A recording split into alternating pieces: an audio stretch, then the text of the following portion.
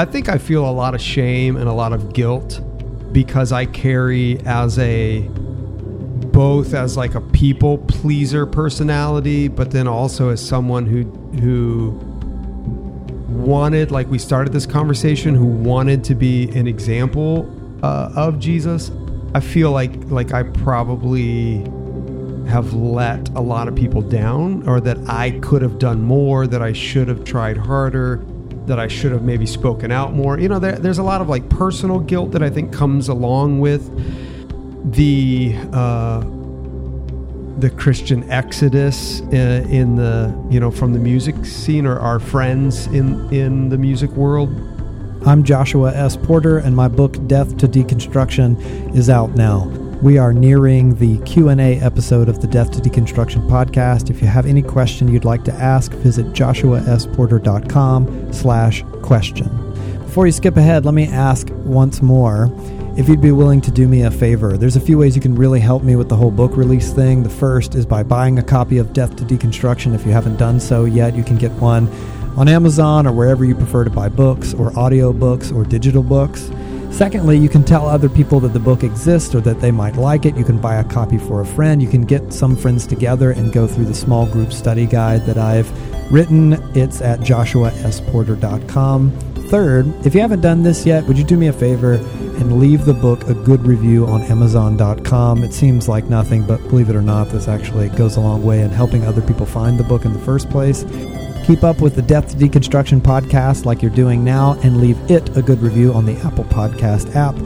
And then finally, I never thought I'd be saying this, but follow my social media accounts to keep up with what's going on with the book, future writing, speaking engagements, things like that. Obviously, following social media accounts doesn't really matter in the big scheme of things, but it helps people find the book, and it helps me continue to write more books. Chad Johnson was a figurehead of the indie music world and the Christian industry, and has seen his fair share of deconstruction before sexual addiction brought him to the precipice of his own deconversion. Today, his discipleship to Jesus looks different than he'd anticipated, but he's still here.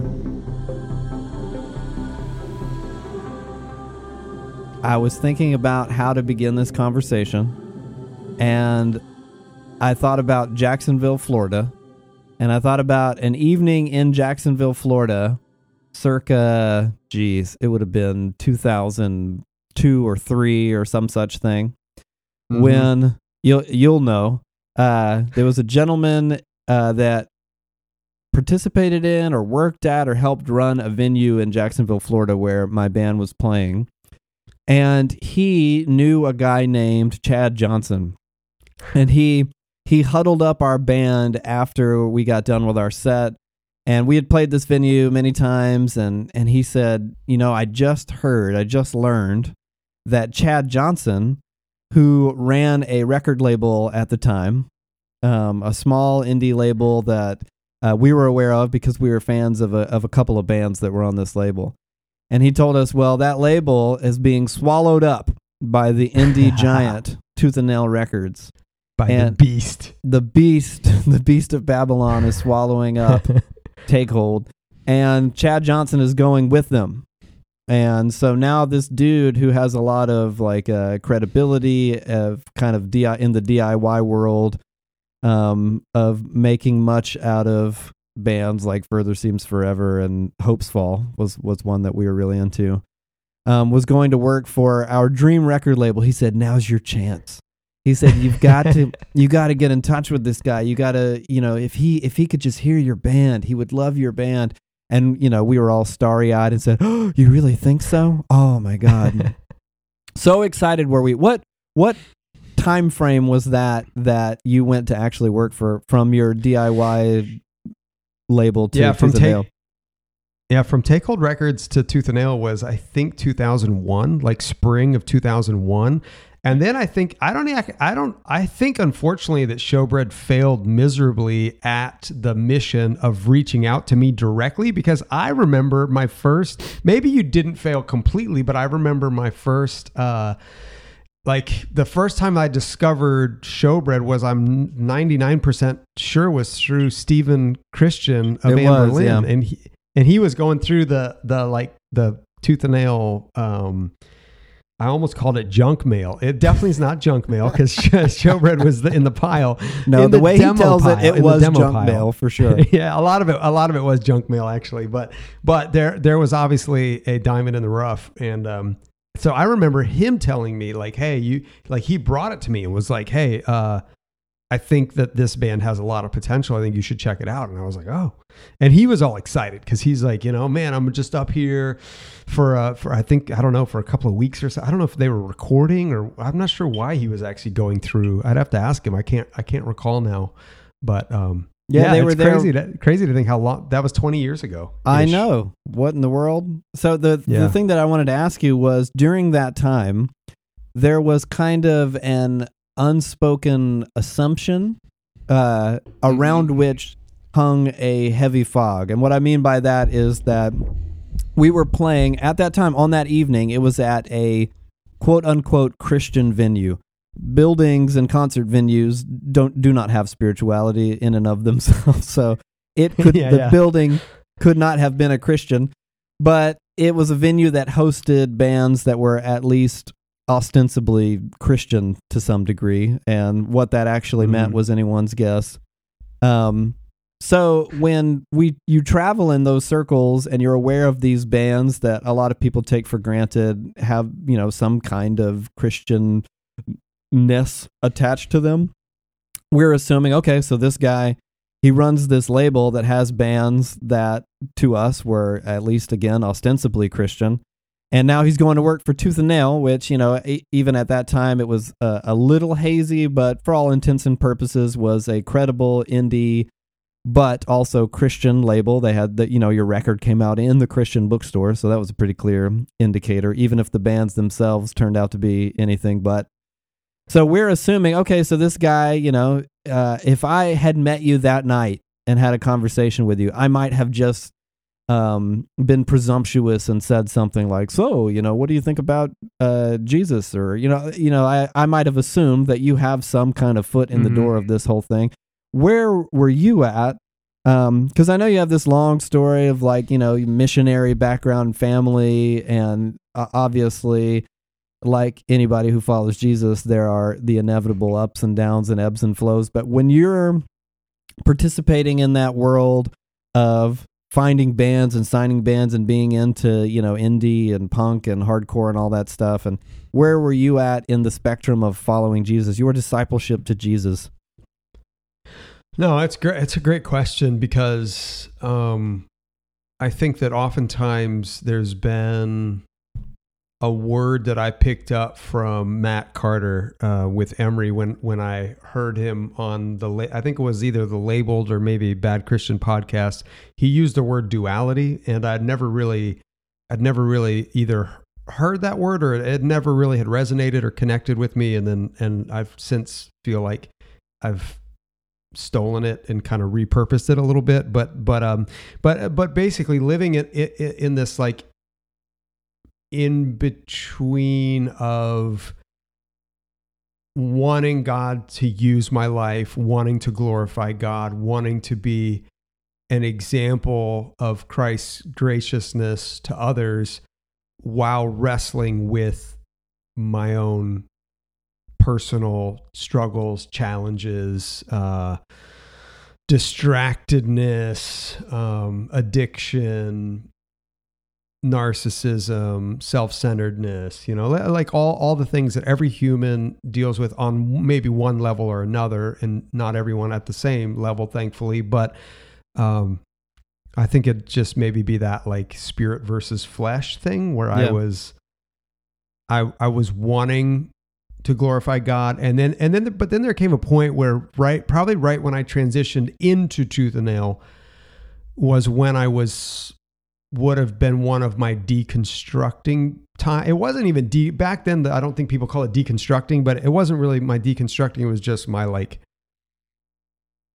rather pursue the ways of the world, and rather just kind of enjoy the fleeting desires of the flesh, rather than actually seek out God and pursue Him. Would you have described yourself as a Christian during that time? Yeah, I would have, because I wouldn't have wanted to have rocked the boat that far. You know, I would have. It would have been more because that would have been the socially acceptable response than the true like heart condition of my soul during that season.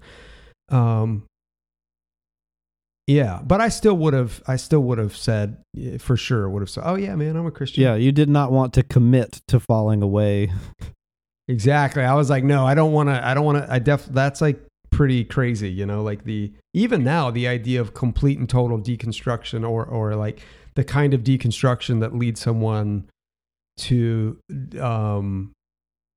completely reject Jesus as Savior and King is still like, there's a lot of crazy stuff I've done in my life, but for some reason there's always been kind of like maybe a limit to almost like, I don't know if you've ever driven a vehicle where they apply one of those, I don't know if it's even called a limiter, but basically it prevents you from going in excess of a certain speed.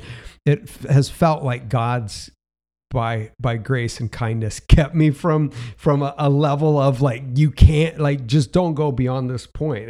And I don't know, maybe it's like there has been a fear of the Lord or a reverence that's always been there since I became a Christian. That's just like, yeah, I just don't like, it's tempting. It's alluring sometimes. Like the idea is alluring. Like I saw a friend in connection to all this. I saw a friend on Facebook post not too long ago that the most exhilarating experience that he has ever had has been to like disavow his faith in Jesus or something like that. He I can't remember exactly how he worded it, but basically the most liberating thing was breaking up with Jesus is what he was saying.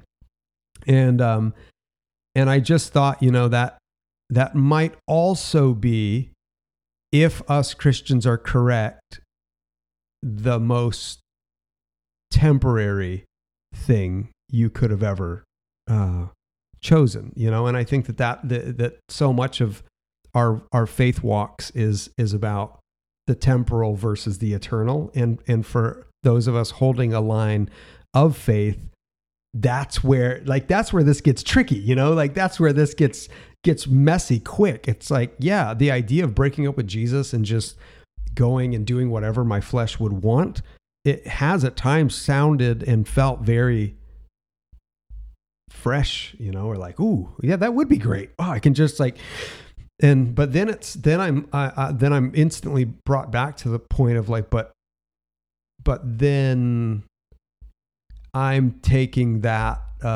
kind of like gamble on the fact that all the voices I've found to kind of celebrate and support my thesis are the correct ones, you know, and all the like, you know, dying to self and taking up the cross daily, that stuff's just, you know, whatever. Yeah.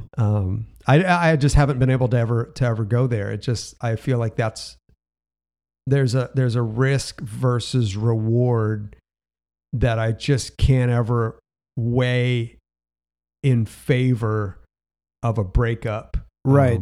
Yeah, well, it sounds, you know, almost like you're describing a dimension of honesty that is often alienating to people who follow Jesus and to people who want to deconstruct their faith in Jesus. I do not doubt that your friend was being honest when they said that there was an exhilarating aspect to turning their back on their faith in Jesus. And I don't doubt that that's, you know, true for a number of people who deconstruct and fall away, even though, you know, I'm told that the process is also painful and messy, or can be. Mm-hmm. But, you know, it's often, I think that the rut that we often get into, those of us who want to hold the line of faithfulness, I made the whole subtitle of my book, Reclaiming Faithfulness as an Act of Rebellion. Mm-hmm. So it's something that I believe in deeply.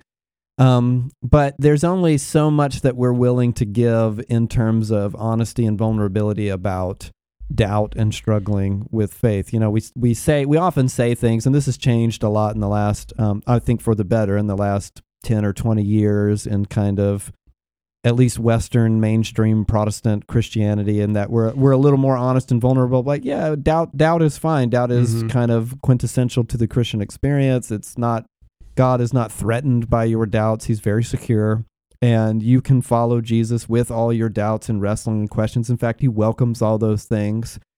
But there's a line that we're afraid to cross in that vulnerability. It's almost like if I were to say in honesty and vulnerability, like I've been married for almost 15 years now, and at some point, both I and my wife probably wondered to ourselves, what would it be like to sleep with a different person? And that does not mean that, then I'm also really considering every single practical detail of how to arrange and carry out an affair. It's something that comes to mind, and if we're honest and vulnerable with one another, those are part and parcel of the human experience. I think that, when you follow Jesus, it's not just that you have doubts. You also think to yourself, what would it be like to bail? Or what would it be like to carry out life on my terms, not on God's terms? Or if I did not have to deny myself, that seems kind of nice. I'd like to not deny myself from time to time. But we present it as if it's like, oh my God, you can't do that. You don't do that. It's so scary and so dangerous. In the book, I use this paradigm for transformation as opposed to deconstruction. Deconstruction is kind of a junk drawer term that describes people falling away from faith in some degree or another, or tearing down the house of their, the faith they were handed as a young person or at the youth camp or whatever it might be. But transformation is a process that can often be painful and difficult, and involves doubt and wrestling and questions and taking apart things that you believed were true at one point, and learning that they need to be replaced by things that are more consistent with the scriptures or the way of Jesus or the truth. But deconstruction is more like, the breakup on Facebook. I'm liberated now because I don't follow Jesus anymore. And if I do, it's some kind of new Jesus that I've designed or pieced together myself. The kind of DIY personal pan spirituality that takes and borrows from different aspects of Jesus that I like and leaves the things that I don't like on the table.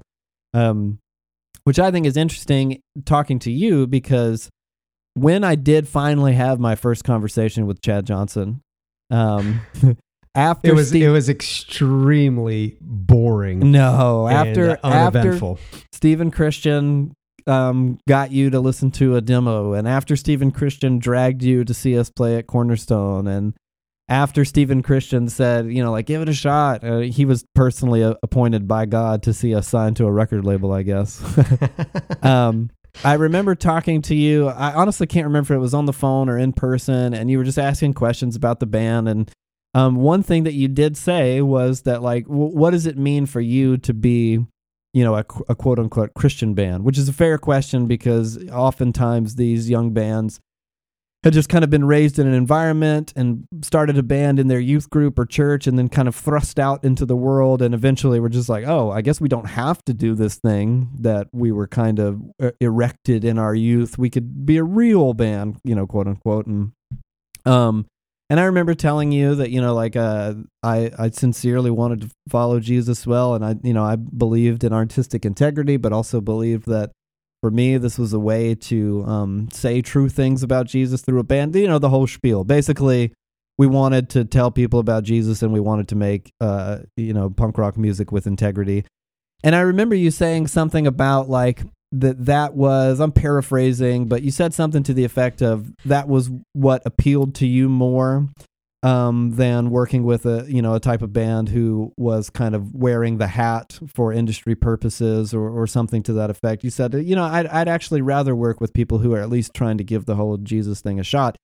And I remember thinking like, oh, that's really cool. So this guy is in a similar place to us in that he sincerely wants to love and follow Jesus. And so that became kind of part of our relationship when we worked together at Tooth and Nail. And if I'm honest, is probably the thing that has kept us friends long after, working at Tooth and Nail. and long past, bans and stuff like that. The reason that I can still call and text you is because we both love and follow Jesus.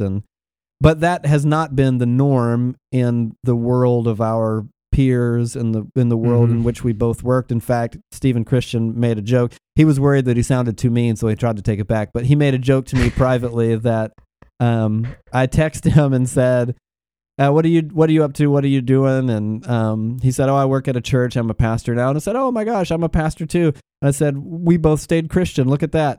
And he said, yep, the only two people on Tooth and Nail. No, there's more. And the cool thing about what I loved about your book title was like the whole reclaiming part. To me, that's not only like a reclaiming for me as an individual, but I wonder what God's doing behind the scenes in the hearts and minds and souls of our friends who maybe were very vocal about their departure. Maybe they were quiet about it, but who the Holy Spirit is secretly to the public world anyway, revealing himself to them and wooing them and speaking to them and reminding them. And so I think that to me, what's exciting is like posturing myself or placing myself in and around people in hopes that God can use my story and my presence as a reminder of who he is and how much he loves, Yeah. And but along those lines, that's what I wanted to ask you about. Yes, of course, it's hyperbolic and cynical to say that, we're the only two people left on Tooth and Nail. Of course, that's not literally true. But it feels that way. It feels that way. Yeah, that's what I was getting at. It often feels that way. So what has that been like for you? Because as long as I've known you, and yes, both of us obviously have had the universal oscillation of journeying and discipleship to Jesus and good seasons, bad seasons. But both of us, as long as I've known you and you've known me, have been trying to follow Jesus faithfully. What was it like for you to watch, bands that you mentored or that people that you knew in the industry, or just existing in a world where there's other people who follow? That's just part of your life, your social life, and your relationships, and you're watching what often feels like, they're gone. Oh man, I don't know that anyone's ever asked me that question before, so I don't have an easy premeditated answer, which is the perfect podcast, question to be asked. I think I feel a lot of shame and a lot of guilt because I carry both as like a people pleaser personality, but then also as someone who wanted, like we started this conversation, who wanted to be an example of Jesus.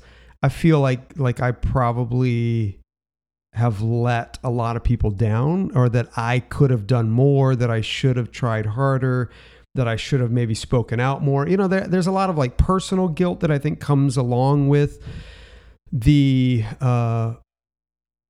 Christian exodus in the, from the music scene, or our friends in the music world. But then I have to remind myself that like, if the only difference would have been me doing something a little more, being a little more present, being a little more engaged, being a little more loving, caring, acting a certain way, then that sure puts a whole lot of responsibility and weight on me, and like beginning to feel like maybe the old narcissist is popping up again, just in a new form, a spiritually covert form or something, maybe a little less obvious than just the full-blown raging narcissist. But I think that I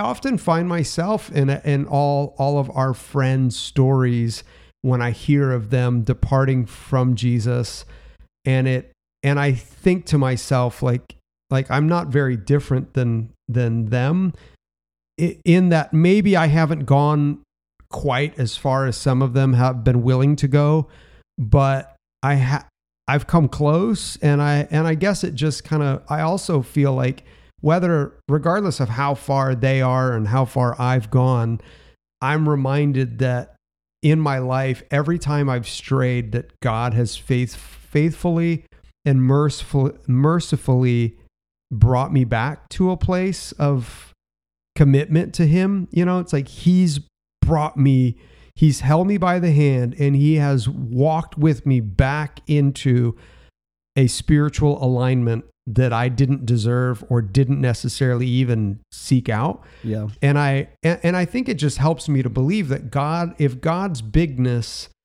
was able to do that for me, then what's stopping that from happening in the lives of our friends? And it just kind of maybe just puts another little prayer reminder in my head and my heart, God, if you've done that for me, then, thanks for the way that you're probably already doing that in the lives of, A, B, C, D, on and on and on, all the way to Z. So, yeah, but it's heavy. I mean, it's being a follower of Jesus today, when you don't have all the kind of like,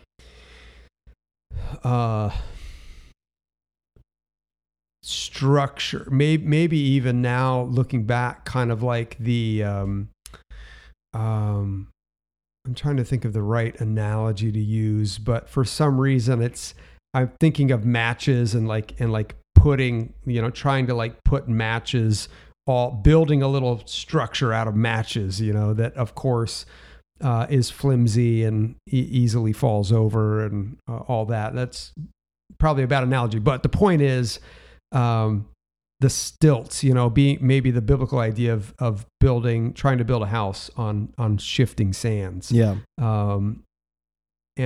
But looking back and thinking, well, all of the things that I used to feel were kind of like supporting my faith and made it so exciting and exuberant and cool, most of those things are not there anymore, because most of those authors or people or artists or resources are either no longer following Jesus in a conventional way or at all. It's just different, but I think at the same time, it's kind of now if you're still committed to the ways of Jesus, like it is not because it's cool. That's for sure.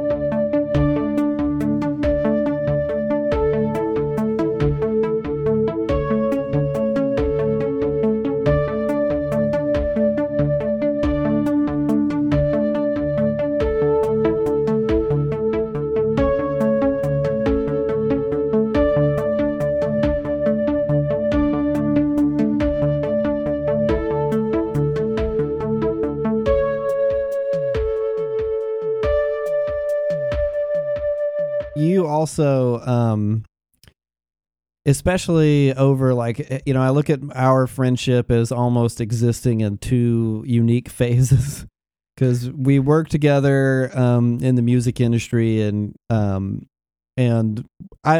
thought of us as friends then. I didn't think of us as, or I guess primarily as, oh, this is the dude at the record label.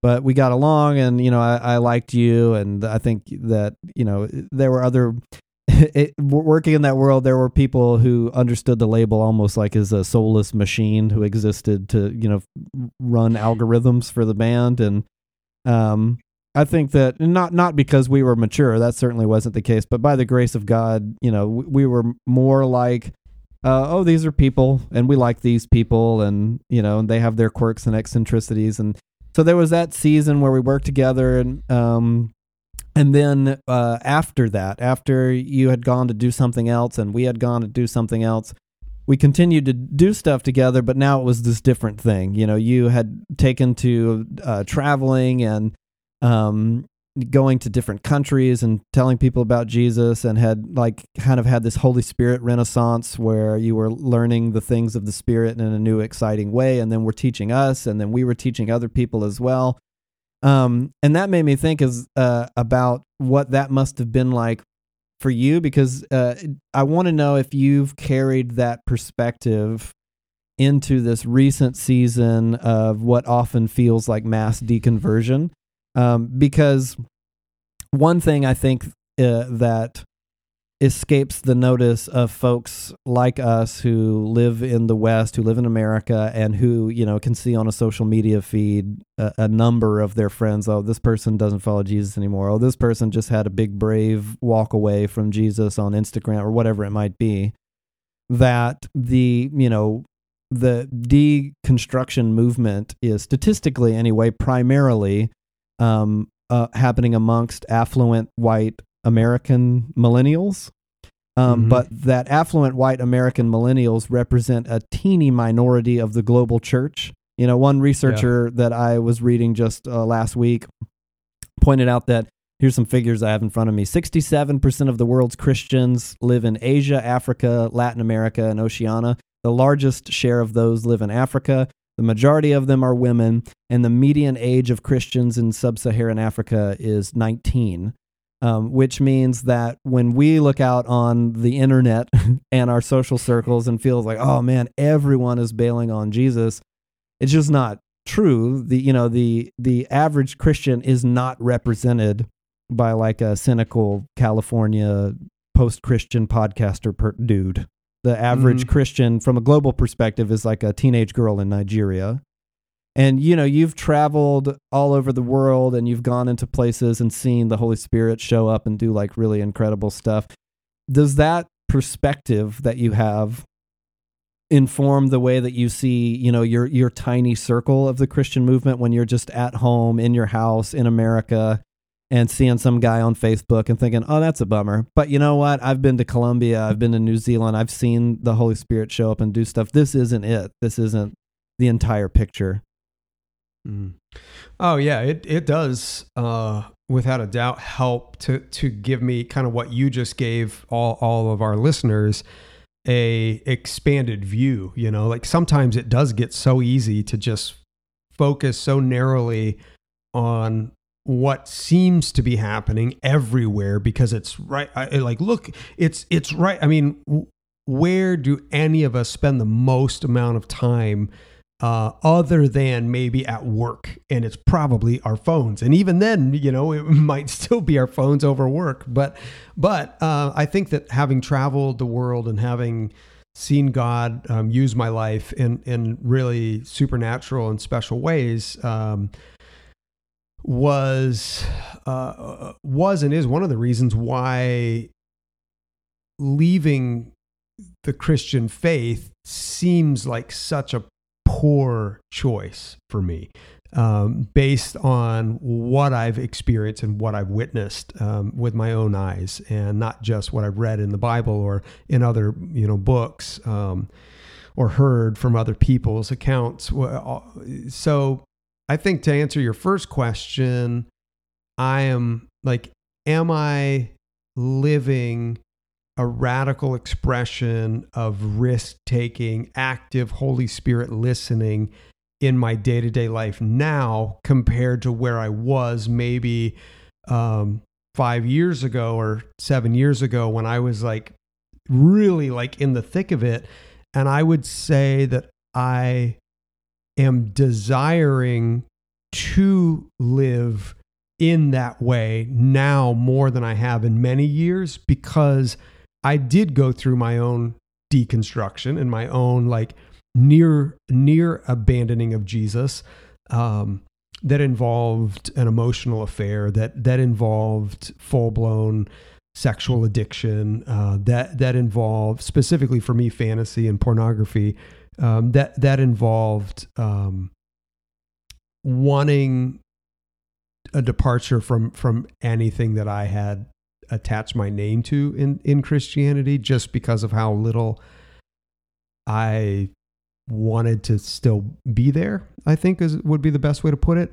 And through all that, God once again graciously and with full undeserved mercy has he's continued to keep a spark alive that's caused me today to say, God, I would like to hear from and respond well to anything that your Spirit wants to say to me for or in connection to someone else, and that might encourage someone else. And so I guess I just, would say that my life, my active Christian life has not been nearly as active as it once was, but God has done this kind of like under the hood, deep work of excision from areas of my heart and life that had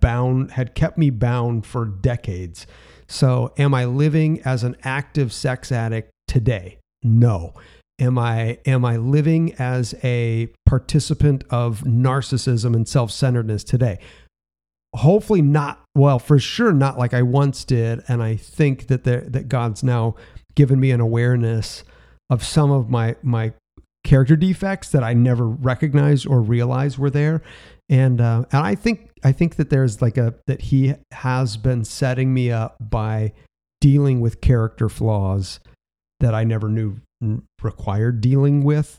And so today's my 500, I think today's 505 days of sobriety from sexual acting out. And that's not to say that 5 minutes and 5 seconds from now that I couldn't, choose a path that I would regret about 5 minutes and 5 seconds later. But I'm living a level of freedom from my past that I know without a doubt that Jesus brought into my life. And so now my question has been like, God, thank you for the relatively newfound freedom that I'm living. What does a life of risk and a life of obedience to the Spirit look like in connection to? Because even though I was living a very expressive outward spiritual journey, I was struggling with so many inner demons along the way that I hadn't ever dealt with or had not ever really allowed God to deal with, even though I would pray prayers like, please heal me. It's one thing to pray. It's another thing to want freedom, you know? And I think anyway, that could take us a whole nother hour and a half of deconstructing that idea, or like just the addiction side of things. But, well, I do want to ask one, at least broad strokes question along those lines. Sure. And I realize this is a very complicated and nuanced question and answer, but generally speaking, what is the difference between, or what was the change that took you from, there's this outward expressive life with inward and largely secret struggle versus a life that is more calm and contemplative, but experiencing new freedom? What's the quote unquote breakthrough or the cornerstone in between those two things? I guess I'm still discovering that. I think that's exactly where I'm at, I'm living the catalyst maybe for me to kind of like really begin to deal with some of my issues, was probably my own dad dying and not seeing my dad healed and not seeing my dad supernaturally healed anyway. Probably was the starting point, even though I didn't know it at the time. And then I think just maybe being around other people who also desired sobriety and healing from their own woundedness, and just kind of like being inspired by that, like, wow, there's people that are really tackling in a culture and an age where all things sexual are far more celebrated than denounced or rejected. I was finding the people who were denouncing and rejecting their fleshly desires in like as radical of ways as I had ever experienced, like crazy salvations or healings or deliverances. And where'd you find people them? doing, what's that? Where'd you find those people?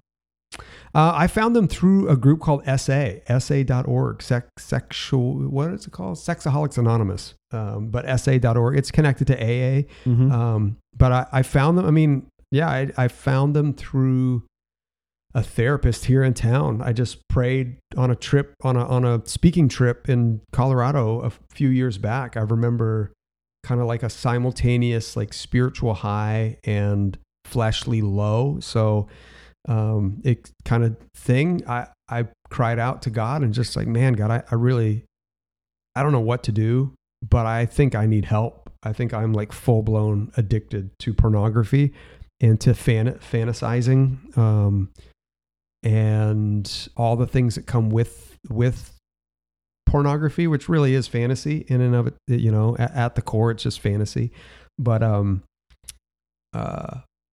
that conversation began the like unraveling. And I can remember, as it ties to what you and I are talking about, I can remember my first conversation with the therapist and him asking me what would you like to get out of this time? I mean, dude, if you charge $150 an hour, you probably ought to know what someone's expectations are. And I said three things. And I said, I would like to understand why I feel so blank. Like my feelings are non-existent for my father's death. I would like to understand why I seem to have a disconnect with God, which up until that point, I felt like me and Jesus were super close, super tight, best friends, I committed my life to Jesus and I'd begun feeling the disconnect. And then 3, why do I feel like I have to constantly use pornography or acting out sexually as a way of kind of coping with life and life's challenges? No big deal, no, just small areas easy. of Easy pain things. in my life. Mm-hmm. Yeah. And I mean, that I think maybe just that honesty with someone else was in and of itself a very healing start. It wasn't the end, but it was a starting point of just saying, here's what I'd like to see happen. And I gained a whole ton of clarity on all of those areas, but I would say primarily on the lust and maybe not all of them, but a lot of work, years of that conversation was probably 4 years ago. Yeah. Maybe a little more. So it's been years of me just kind of like quietly surrendering, learning, making mistakes, getting back up again, being honest, all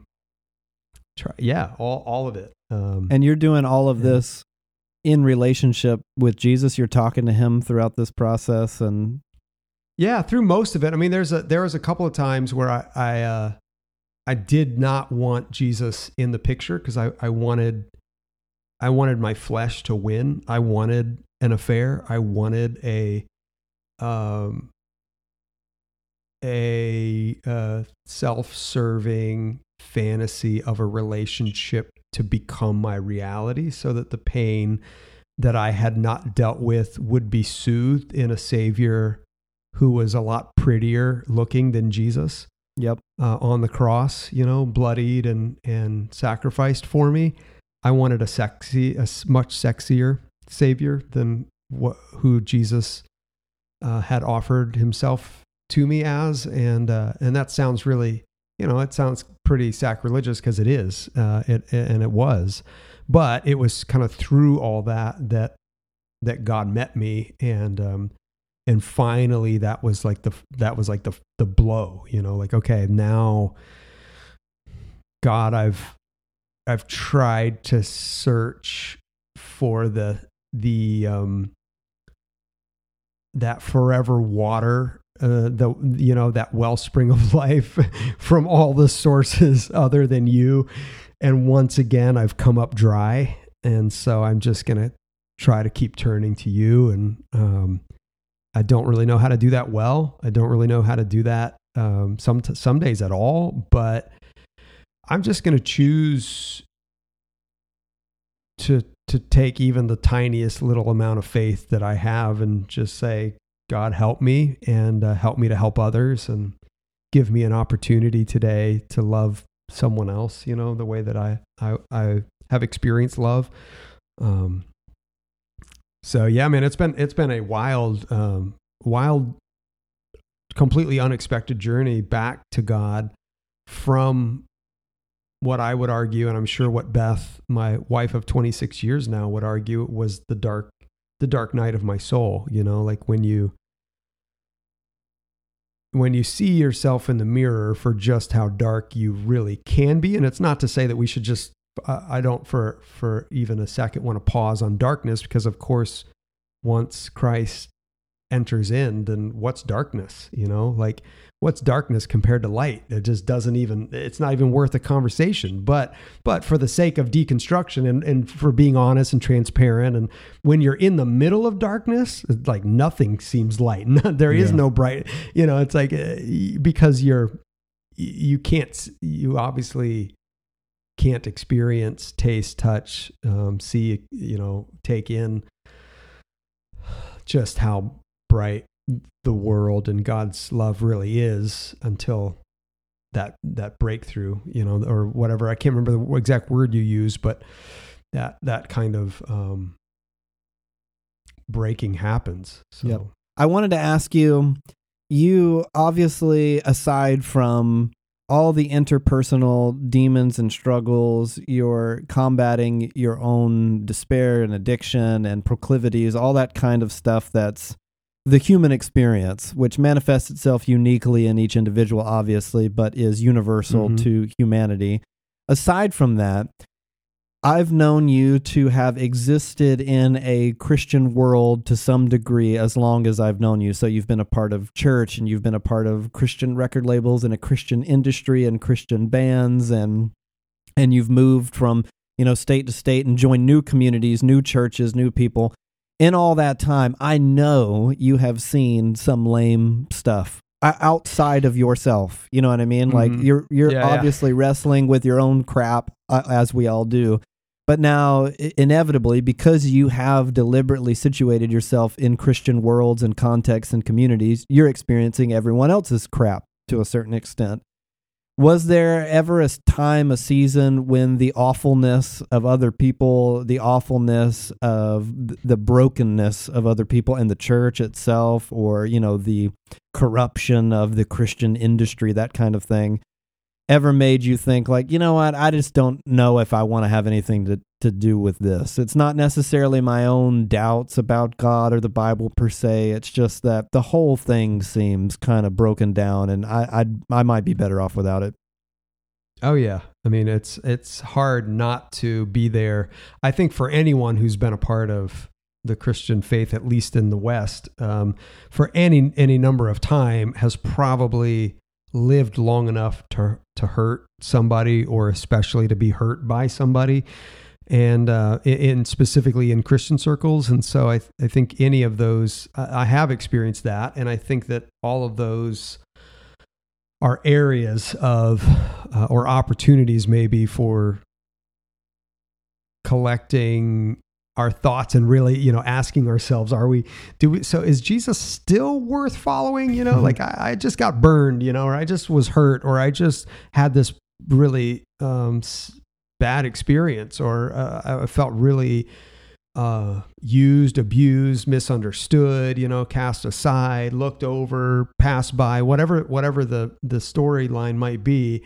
And I think those are the times where it brings those are probably the easiest times to deconstruct, I would guess, because it's become personal. It's not, like Jesus, it's hard for us to feel like Jesus offended us until someone who claims to follow Jesus offends us. And then it's like, I think Jesus offended me, but those are the times where I think for me, those have been kind of like the quote unquote come to Jesus moments, where it's like, do I really still want to stay in, do I still want to commit myself? Do I still surrender my life? Do I still pray? Do I still read the word? Do I still ask God to flow through me? And, and through each of those times, the answer has been yes, but I can understand and I can relate with people who come up with the answer of no, because they just, the pain was too severe, or they need more time to heal, and they needed more time away, so to speak. But yeah, I remember that, the last thing I wanted to tell you is, I don't know if I've actually ever told you this, but there was a time when you and I were having a conversation. It was years ago, and you were at the time a part of a church that was theologically pretty different from where you were in your, journey with the Holy Spirit and everything. And you were telling me about an experience you had where you felt like a cue from the Spirit, and I think you had like given everybody like a prophetic word on a team or something like that. And because these people weren't in the same place as you, there was, I think, a gentle rebuke where they had said like, well, Chad, this is not really the time and place for that. And you felt in the moment like a deep sense of frustration and insult. And I remember you saying that you felt like in that moment you were like, Paul said, do not quench the Spirit. And I had this thing, and they just like trampled it. But then you had regrouped and prayerfully, were telling me that you had repented. Like, I was being arrogant and I wasn't being respectful of them. And yeah, maybe that wasn't the best response from them either, but God has me in this community right now. And I remember being deeply inspired by that demonstration of faithfulness in the face of like a lame situation.